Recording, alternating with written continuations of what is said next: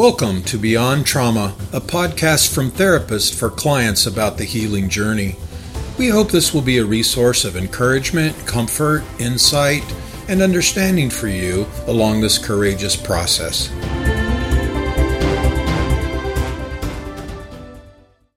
Welcome back to Beyond Trauma, a guide for your healing journey.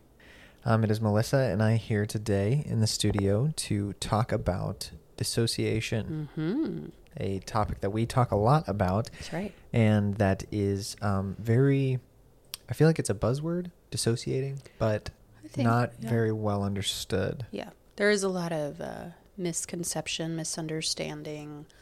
But I do feel like culturally it's getting a little better simply in the fact that we are talking about it. Yes. That it's a topic of conversation. You'll hear people call it disassociation pretty often. Disassociation. Yes. Yeah, with the A. Yes. And so the actual word is dissociation. And so, that's how we're going to say it. But pretty commonly you'll hear people talk about it as disassociation as well. Which is a very different thing. It is, but we mean the same thing sometimes, Right. Yes. Which is a good clarifying point. So, but yeah, we're going to talk about dissociation and how our nervous system utilizes it as a strategy to deal with all kinds of things. We're going to give definitions of what it is and talk about why it is a beautiful and sometimes tragic adaptation of the human nervous system. That's exactly how I was going to say it. Beautiful and tragic. Both are true. Yeah. Before we do, though, I want to just take a second to talk about something that we do here at Beyond Healing Center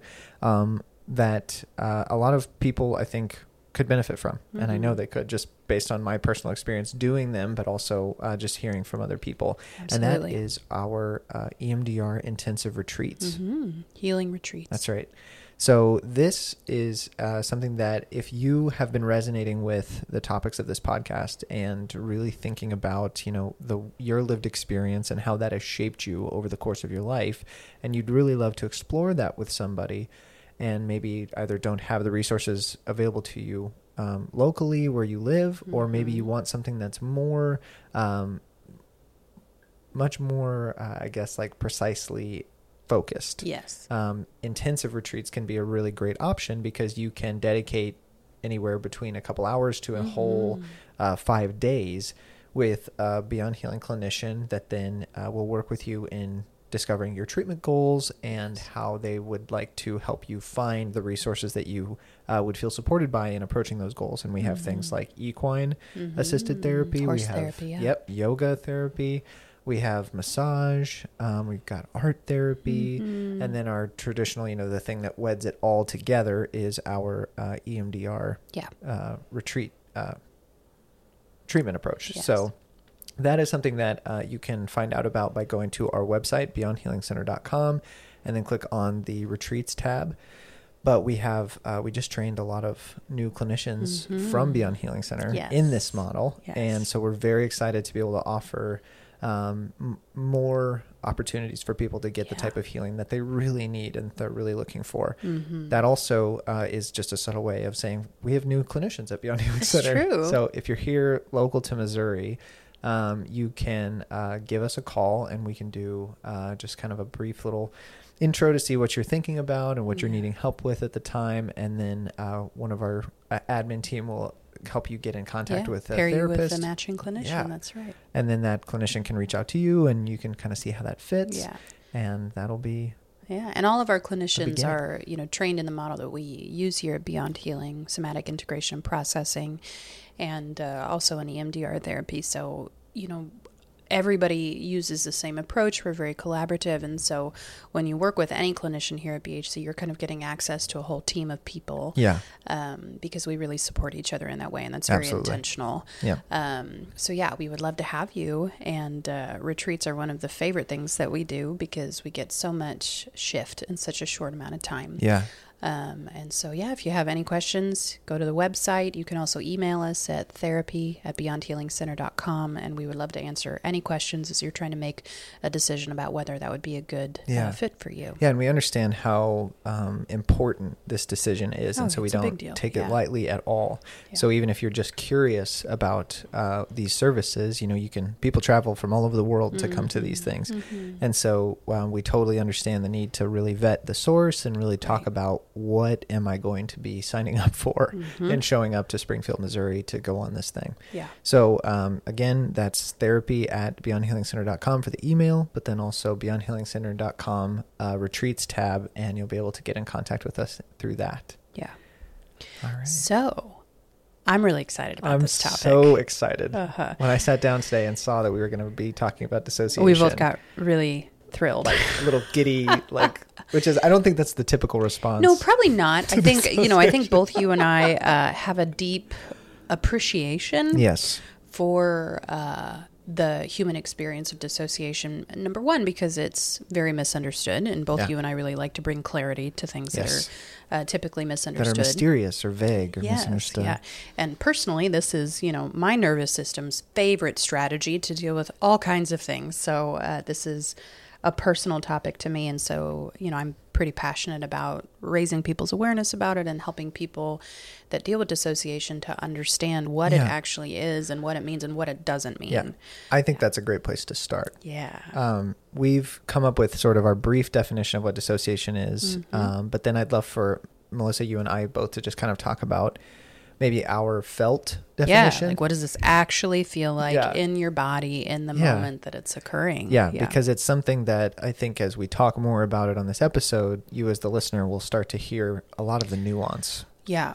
And that said, I'm just kind of having a moment of awareness that sometimes when we're, Bridger's shaking his head yes at me. Sometimes when we start to describe this, it can be a little activating as you're listening, especially if this is something that you have struggled with. So we just want you to kind of, monitor yourself and how you're feeling as you're listening. Which is tough in dissociation. Yes, but true. And we'll be describing exactly what to monitor to know whether or not this is occurring. Yeah.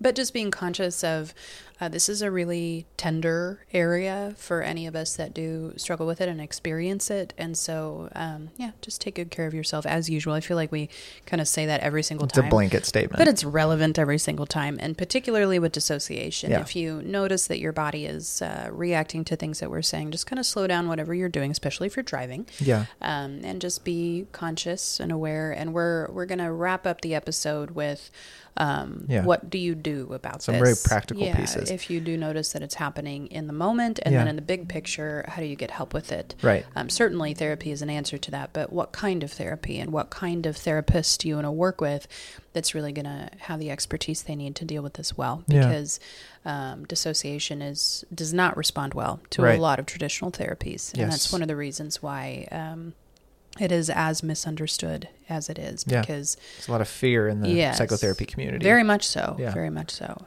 So without further ado, what is dissociation? Yeah.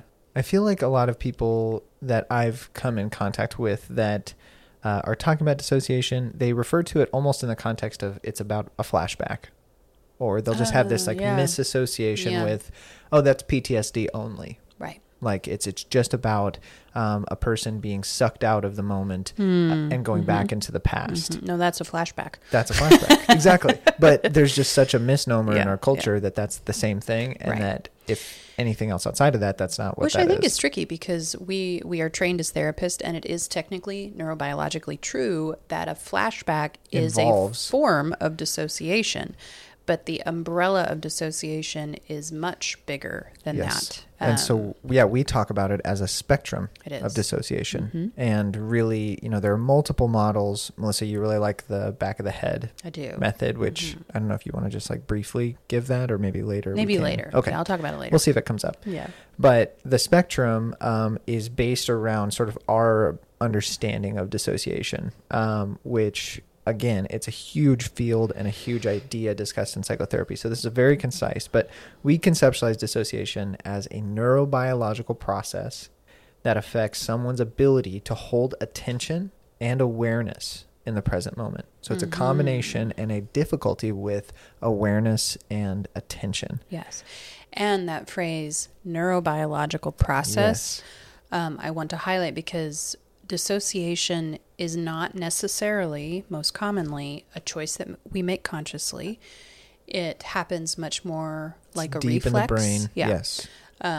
In the same way that we reflexively respond to something that's hot when we touch it, there are certain stimuli that produce a spontaneous dissociative response for those of us that have that available in our nervous system. Yeah. And the truth is, all humans have it available. Yep. And there's a reason for that. It is built into our nervous system to have dissociation as an option. Threat response. As a threat response for moments when our nervous system determines that whatever the situation is that we're encountering, and that could be an external situation or an internal situation, a sensation, a thought, a feeling, a memory that we are experiencing internally, any of those things can trigger a response in our system to look for a way to deal with the distress that is happening to us. And I love that way of thinking about it because it just makes us slow down and not look for black and white, yes or no, dissociated or not. Right. Because when you spectrumize it like this, now we're looking at this neurobiological reality that all humans can dissociate. They have the hardware for it, but that not all humans do at the same time for the same reason, for the same amount. Right. It's all very individual in its emergence in the body. And so what's really going on there? Right. That's where kind of our fascination at Beyond Healing is of why do people dissociate and what is it doing for them? Right. And, that goes back to a lot of the ideas we've talked about in this podcast so far is that we as humans don't do anything for nothing. It may look like a strategy that's not effective on the outside because that person is just like locked in place. Right. But it's doing something very, very important for that person. Yeah. So as you're listening to us talk more about this, slowing yourself down to just think about it in terms of a potential strategy that your lived experience has either taught you will be effective or will not be effective. And the awareness that this is a natural biological process that occurs. Yes, it does happen in response to trauma and overwhelm. It also happens in response to waiting life. in line. Yeah. Or here's a great example. Before we get into the details of, all the different ways that dissociation can look in different human organisms, one easy way of kind of conceptualizing what normal, everyday, average dissociation looks like. What happens to us when we are driving home from work and we miss our turn? We drive this road every day. So why on this day did I miss my turn? Well, was I lost in thought? Possibly, but there's something happening internally where I was so preoccupied with the internal stimuli and experience that I was having that I lost awareness of my present environment. Yeah. I detached and dissociated. Dang it. Yeah. Dissociated. From the stimuli of this present moment in my external environment and withdrew into my own internal reality. And that resulted in me not noticing that I needed to turn left right there. And now I'm 5 miles down the road going, where the heck am I? Also, I'm driving. Oh, well, whoopsie. Yeah. That is a normal human experience of dissociation. Yeah. If you've ever gotten home and not remembered any part of the drive, got home, that's exactly what that is. Yes. Another example of this, because this is planned dissociation for most of us. There's two examples that I really like. Number one is a very, very long plane ride. Okay, you're sitting between two strangers. Over 3 hours. Yeah. Oh, yeah. Now, in my world, we're talking like over 8 hours. Right. Because when you're on an international flight, I highly recommend dissociation. It's a beautiful strategy. Oh my gosh, please do it. And so we're all kind of familiar with that sensation of, okay, I'm stuck right here. I'm choosing to be here. But everything in my body is saying, why the heck are you doing this? Yeah. Like, you should get out of here. But no, I am going to sit in this plane between two strangers in this very tight situation, and it smells weird and feels bad, and I'm choosing to not leave. Yeah. How do I handle the discomfort of that? Dissociation is a great option. Yeah. Sometimes we use dissociative aids, such as music, such as listening to a book on, Audible. That can kind of help to transport us to a different time and place. And that has a dissociative quality to it because it's removing us from the intensity of this present moment and helping our body manage the distress that it's currently experiencing. My other favorite example of that is going to the dentist. Most of us, if it is a possibility in our body, will choose to dissociate while at the dentist. Yeah. Tools and hands in mouth. In my mouth, and there's drilling noises and fluorescent lights and just all kinds of stuff. Yeah.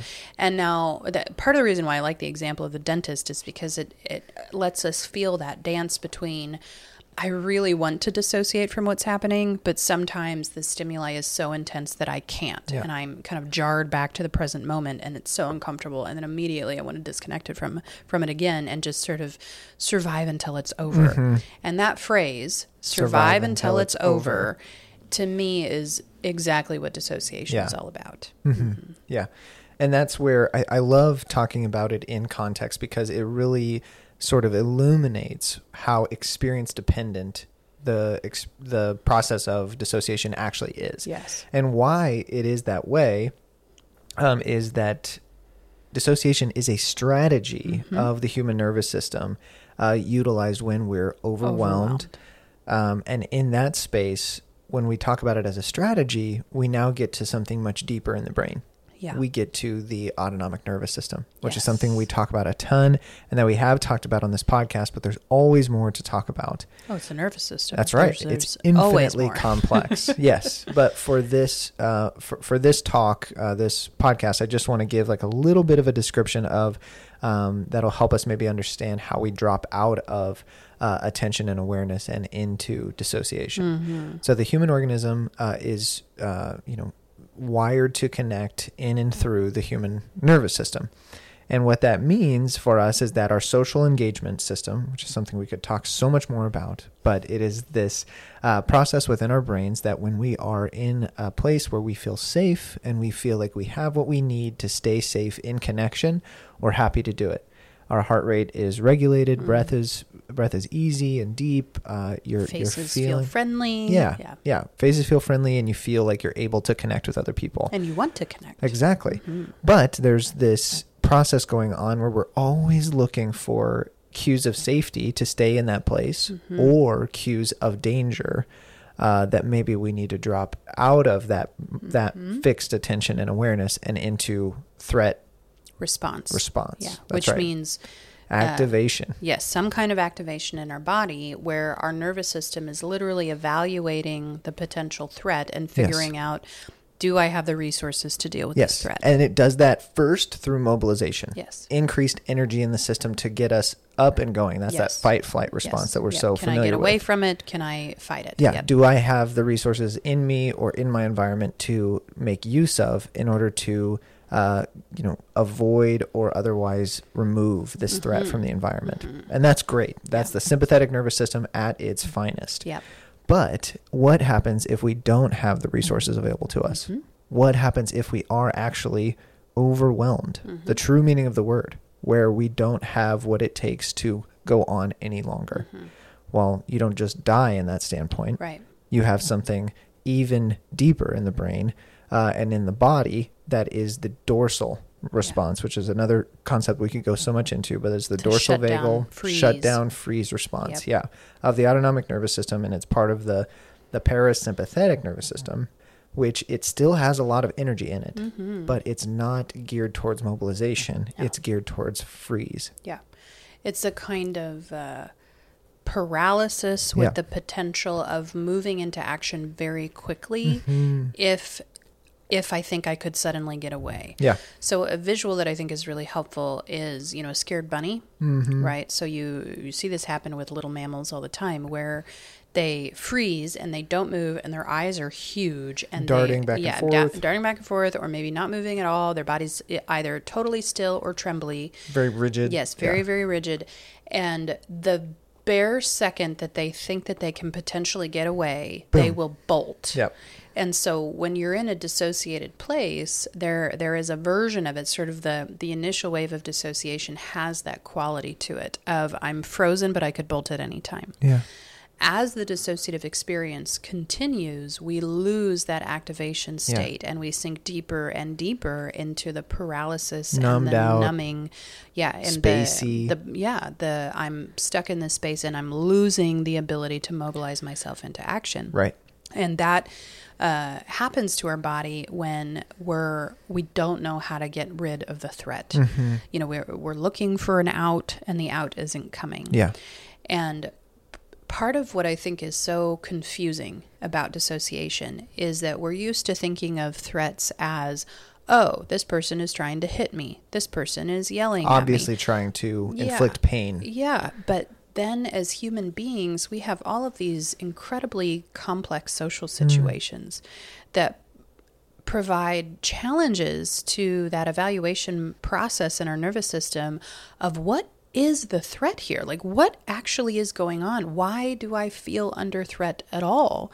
And it can be really, really hard sometimes to pinpoint exactly why we're so scared. What is this threat? And how do I get out of this social dynamic without causing more problems? Yes. And the complexity of human social interactions, especially in this day and age where we have so much communication, so much information and interaction coming in through all kinds of sources in a given day, those social threat challenges have gotten increasingly complex, and our body is more and more easily overwhelmed because it doesn't know how to evaluate what to do about it. Yes. So, in my opinion, dissociation is on the rise because our bodies are struggling to know how to deal with the complexities of the social threats that we are currently experiencing as a society. And so we see dissociation all the time. It is incredibly underdiagnosed, misdiagnosed, and misunderstood. Yes, and mistreated, therefore. Oh my gosh, so mistreated. Yeah, I just can't, to that point of the increased threat. Yeah. I have a few clients, a number of them actually, that are adolescent and just immersed in the world of social media, of high school bullying, of just these complex dynamics that I'm just like, I don't know how you do that. Yeah, how do you go to school and learn? No, are you kidding me? With a phone in your pocket that is your primary indicator of your worth and value in the society? That is constantly pinging at you with feedback about your worthiness. Yes. Like, dear God. Oh my word. I thought high school was bad. Yeah. I did not. It was, but but we didn't have Facebook is That's the point, right. Or TikTok and Instagram and all the other things. Yeah, it's TikTok is the culprit, everyone. Okay. Yeah. Just PSA. Okay. Stay off of TikTok. TikTok is the devil. There's some good stuff out it's there. Amazing. But basically, teenage brains and social media are just a really rough combination. I have designated time in my session with one person where we talk about how TikTok hurt their feelings this week. No lie. Oh, God. Yep. Like it's an entity all into itself. Yeah, it's a person in their life. It's a person. They have a relationship. They have a Yikes. They definitely have a relationship. Yikes. And it's abusive. Oh. It absolutely is. Yep. But that's that client. That's a slight derailment that is so applicable to all of us. Yes. Okay, so I want to give some examples of what does this actually look like / feel like in the lived experience of a human being, because there's a lot of different options. So here's just a list of descriptive adjectives that I think apply to this human experience. Zoning out, feeling numb, the 1,000-yard stare, deer in the headlights, feeling like you can't respond the way that you want to when people are talking to you, voices start to sound far away and muffled, losing your train of thought easily, or being in the middle of speaking and you kind of trail off in mid-sentence and don't know what you were trying to say, walking into a room and forgetting why you were there, Now, some of this might sound like forgetfulness and, things that happen as we get older. And that can be true. But when it's happening, and there's not another organic way of explaining what's happening, dissociation is often the culprit. Right there. Yep. Trouble focusing. Right. Trouble kind of staying with what we're doing and remembering what we're trying to do and feeling like we have clear, articulate thoughts and speech. Another big one for a lot of people is sleepiness. Wanting to sleep all the time. Yeah. Of literally like, well, I mean, I shared with you guys that this is my nervous system's favorite response to just about anything. It's an effective strategy. It really is. And when I was in high school, my primary care doctor diagnosed me with an unknown sleep condition. Unknown sleep condition. It's like dissociation. We know like something is wrong with your sleep patterns, but we have no idea what it is. Yeah. And now I know what it actually was. But at that point in time, I could sleep for about 16 to 18 hours a day and wake up and still be tired. Wow. And that was happening routinely. So I was, missing lots and lots of school. My mother would try to wake me up and I would like be unresponsive. Yeah. Like she couldn't wake me up. I was falling asleep in class after sleeping all night. So I had all of these sleep-related symptoms. And looking back on it, it was an incredibly profound dorsal shutdown and prolonged dissociative state that was resulting in just kind of a whole nervous system shutdown and paralysis. Yeah. When I'm talking with my clients about this, I try to just make it as kind of vivid in their mind as I can in normalizing their lived experience. Yeah. Like a person comes to mind that was saying, I get all of this like brain science stuff, but why can't I just focus? I feel like I'm losing my mind. Mm-hmm. Like I can't hold on to a thought in my head. Yeah. And I really just want to go into the biology of that experience because it is so scary. Right. Why can't I remember? Why can't I just talk about it? Why can't I form a coherent sentence in my head?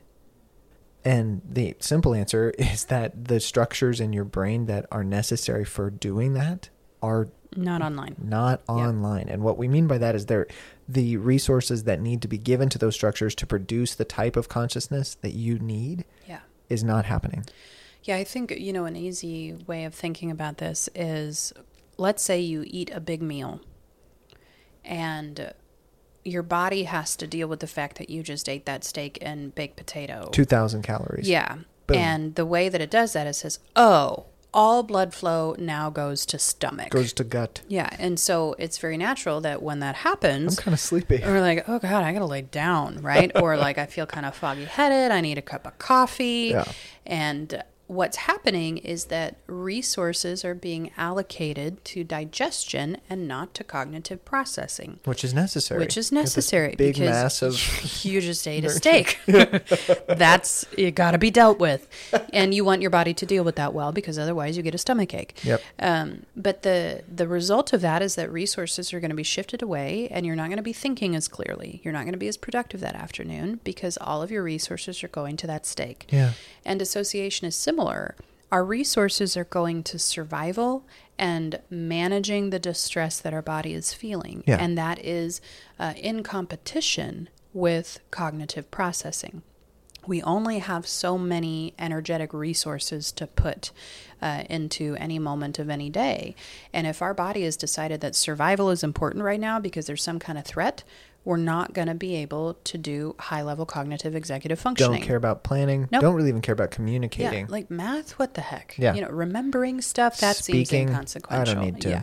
So all of those things that, we try to do and feel like are important suddenly become more and more difficult because resources are being allocated to a different point in our body. Yes, and that just gets fed back to us when in our environment we're struggling to even stay grounded enough to be in the present because we feel so unsafe. Exactly. Then we get shamed for that. Exactly. And now we're just in this vicious cycle of being shamed for our dissociation, which is not our fault. Right. It's because we don't feel safe. Mm-hmm. Mm-hmm. And that is just the vicious cycle of dissociation and shame in our culture. Right. And in our lived experience as humans. Right.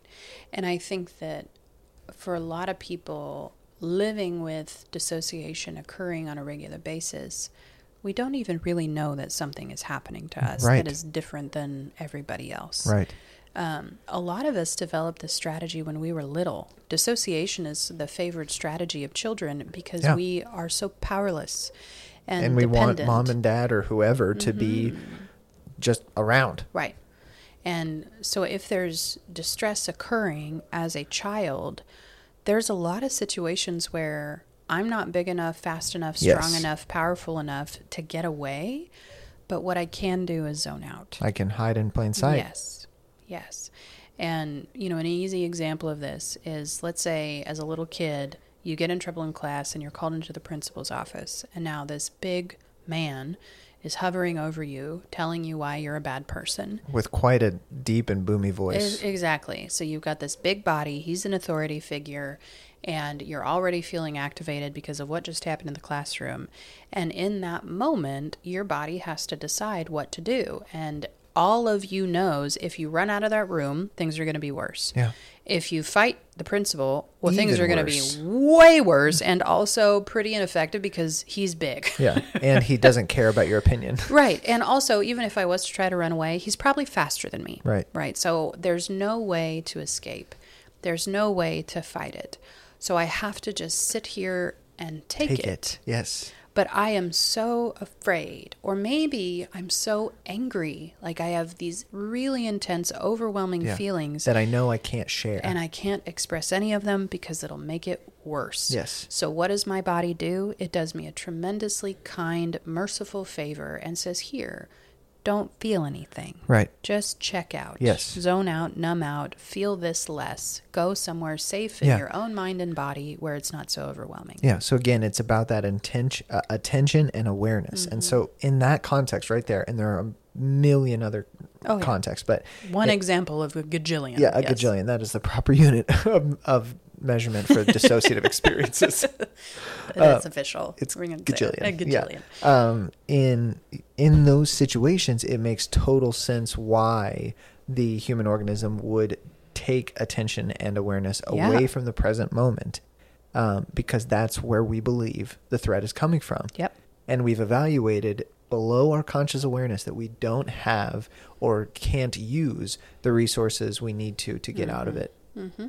We either don't have them or we can't use them. Yeah. Fight and flight are not going to work here. So we might as well just freeze. Yeah. Well, and I feel like this explains just so many moments that little kids experience. I don't know if anybody else has had this experience. I think it's pretty common of, you're getting yelled at, you're getting in trouble for something, you're being shamed, you're being talked down to, your body is terrified. And suddenly the adult that's yelling at you says something like, are you even listening to me right now? Yeah.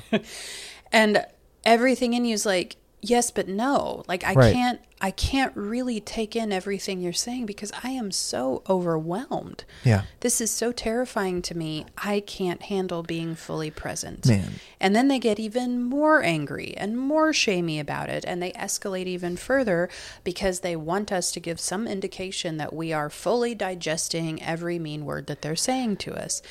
And in that moment, it pushes us further into shutdown. And what a conundrum for a tiny human organism to try to deal with. This is a tragic story of one of my clients that I think is just so common. Maybe the way exactly that it was expressed was a little bit unique, but I think this dynamic is so common. He was reflecting on an experience when he was a little boy and had multiple occasions where he was forced to sit until he could find the words to explain why he did something. His mom wouldn't let him do anything else until he could find the words to explain, justify himself. Why did you do this? Why did you do that? Yeah. And he would tell me that sometimes it'd be 30 minutes, an hour, and sometimes he'd even have to not eat until he could. Yeah.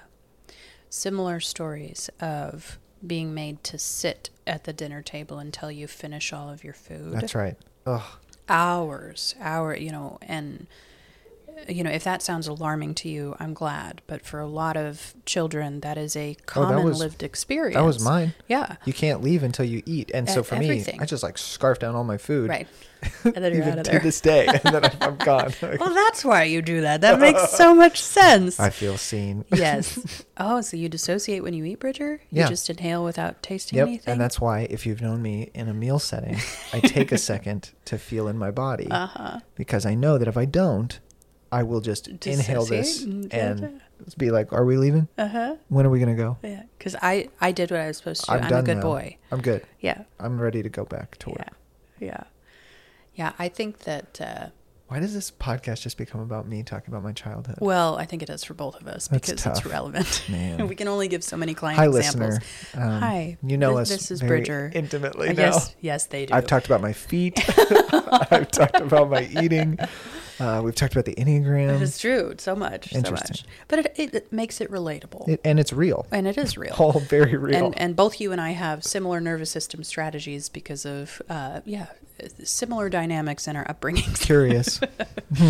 Okay. So one of my favorite moments of realizing, oh God, this was like my deal when I was little, is my mother.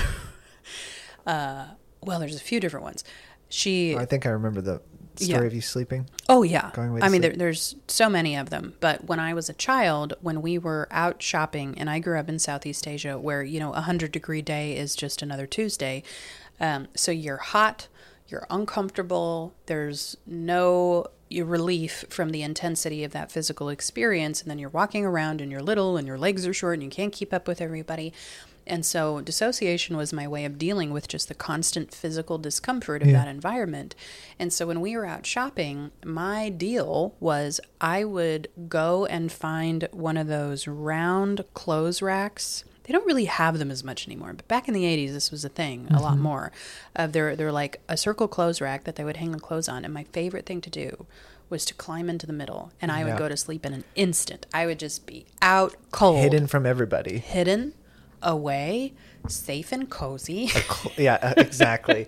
There's clothes all around me. Cloaked in clothes. It's shady in there. Kind of smells interesting, I know. but kind of safe. Yes. It was like sensory perfection for a dissociating little kid nervous system.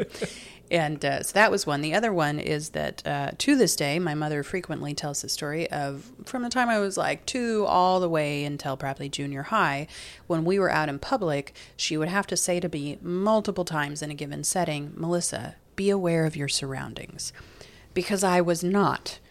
And I didn't think anything of it for many years. And then one time she was telling a story, I'm like, oh God. I was dissociated. That's what that was. Yeah. Wow. That makes so much sense. Yeah. Because I'm not an inattentive person. I'm not a spacey person. So what in the world was going on there? And the answer was there was something happening in the environment, and my little body figured out the best option is to just check out, zone out, be gone. And the result was I wasn't super conscious of what was going on. And if you're conscious of a fire siren, there's a truck going by. An unusual one. I know, don't usually give any right by the building. No, it's a little strange for downtown. Yeah. But yeah, I think both of those are really normal lived examples. And because both you and I had enough intensity in our childhood to develop that as a baseline strategy, what happens in the human body is that once you've established that as sort of a favored strategy, you are more and more likely to use it at other points in your life. And when something traumatic happens, and, all of those stories that we just told are their own version of traumatic according to our definition of trauma. But as life proceeds and there's more intense and overwhelming traumas, that dissociative feature is intensified. Yes. And, in my case, it just continued to intensify as I got older and never really stopped until I, perfected it. Interesting. As you were just reflecting, I was thinking back to something, a series of memories with my mom and Melissa, I know you've experienced me in this, but when I get really focused on something, I don't respond to the environment around me a lot. I'm just really focused on what I'm doing. And I was I've been like that my entire life. Right. And my mother's way of responding to this is, And this is going to make her sound Oh, really no, bad. mine did the same thing. I know where you're going with like this. the pinching? The pinching. Pinching? Back of the arm. Yep. Back of the arm pinch. Oh, God. Yes. Yeah. It was back of the arm. So like immediately back into my body. I'm Yeah. like, what? Or if I was like outside somewhere, I grew up on a really big farm.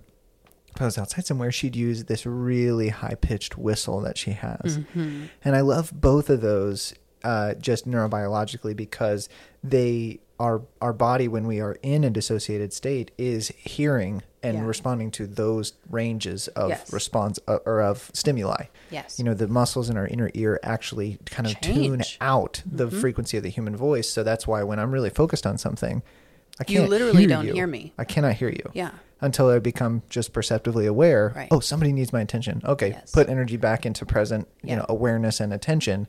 And here I am. But back. I don't pinch you on the back of the arm. No, you don't. No one in my life at this point. And I count this as a marker of my health. That's right. In That you don't relationship. have relationships that pinch you anymore. No pinching and no whistling, which is really great. It's important. Yes.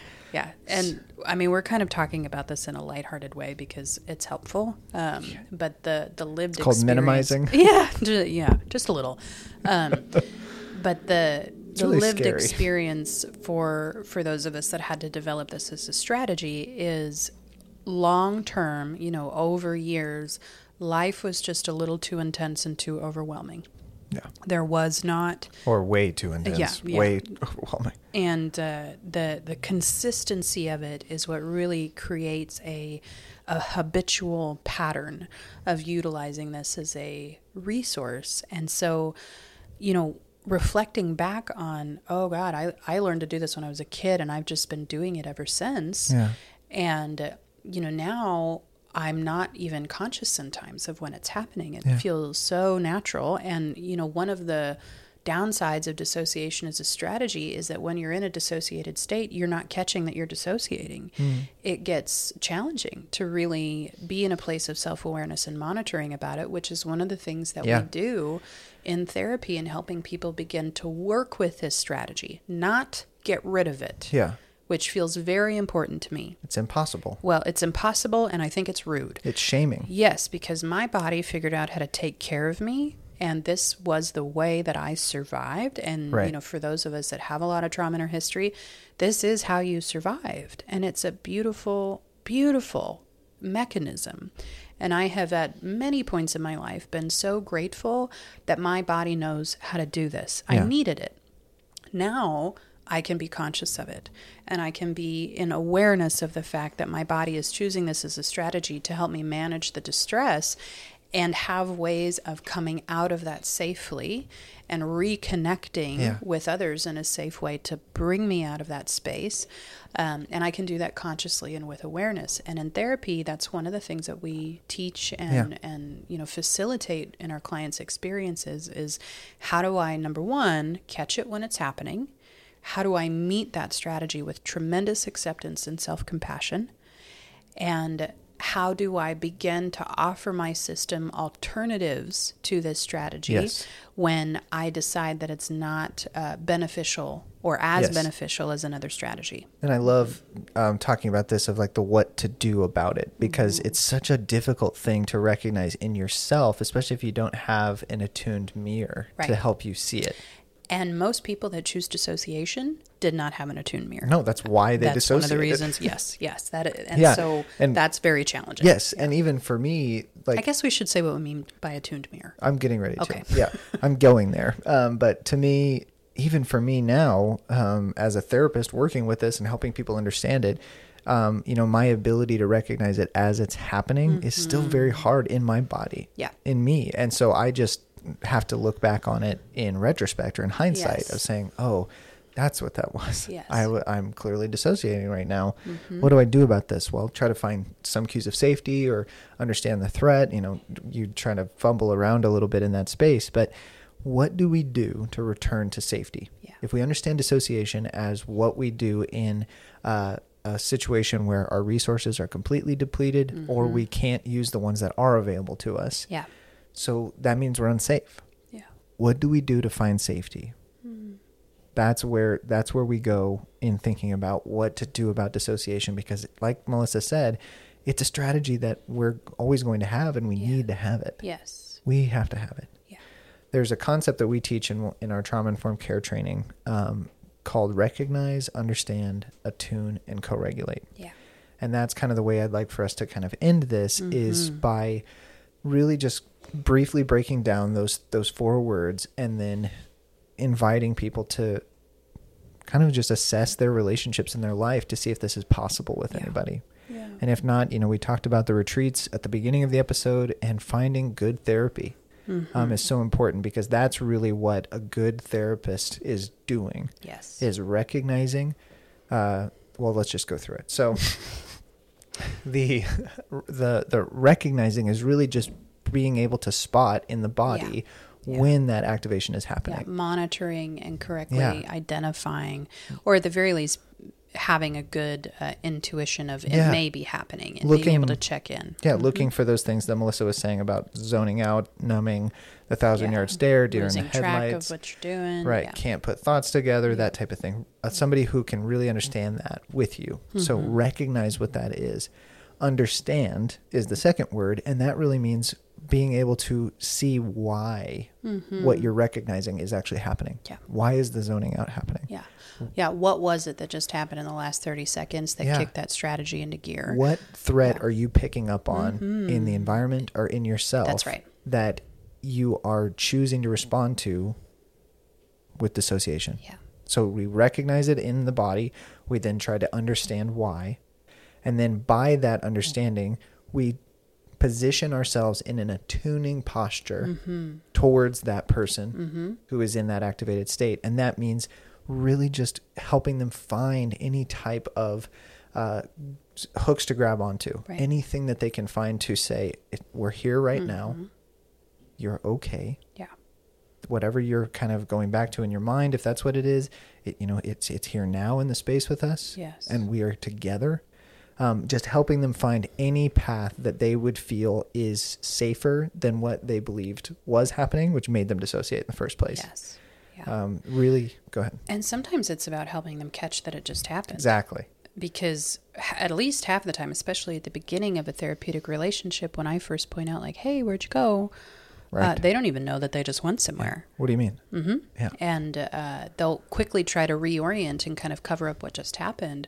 But part of working with that in therapy is saying, no, we don't have to pretend like it didn't happen. Yeah. Let's attune to it. Let's understand it together and come into connection together to see if your body can co-regulate back into a safe space so that strategy isn't needed. Right. We don't want to suppress the strategy and tell it that it's bad. Yeah. It's welcome when it's needed, but why was it needed? Yeah. And is it actually needed here? Yes. And if it is, can you help me understand how we can make it so safer. You can feel safer? Yeah. Attuning is not about shaming or trying to get rid of the feeling. It's actually about helping to normalize and validate. Welcome. And then, exactly. Invite the person into connection, which is the last word, co-regulation. Right. That is a concept that comes from polyvagal theory that we've talked about before on this podcast. And again, we'll talk about it many other times. But co-regulation is based on my awareness of where you're at. That recognizing piece. Yes. The understanding that now we both have together of why it's happening, and the attunement that we've invited each other into. Can we move together into a place of regulation and safety in connection? Yeah. Can that be possible? How can we get there? Really just helping both bodies and minds feel safe in the connection that is now established between the two of you. Yeah. And for so many of us, that isn't available to us a lot of the time. Yeah. Maybe ever. And that's why therapy, that's why we're doing this podcast. That's why we do what we do every day here at Beyond Healing, is we want these resources to be made available to the people that need them, which is every being with a nervous system. Right. We want this recognize, understand, attune, and co-regulate to be offered from the highest mountaintops to the lowest valley for all people to respond to and have an opportunity to accept the invitation. That's so desperately what we want, because dissociation is a threat response, which means it's not going to go anywhere. It's going to stay in our biology until something comes along that would change it, which would be wild, but it's not going to happen. Right. Dissociation is a good thing, but sometimes we misapply it. Yes.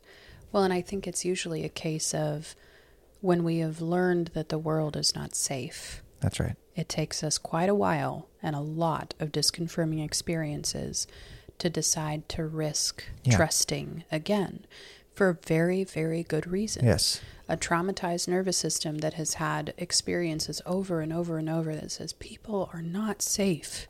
They don't take care of me. Here's they hurt this memory, me. this memory, this memory.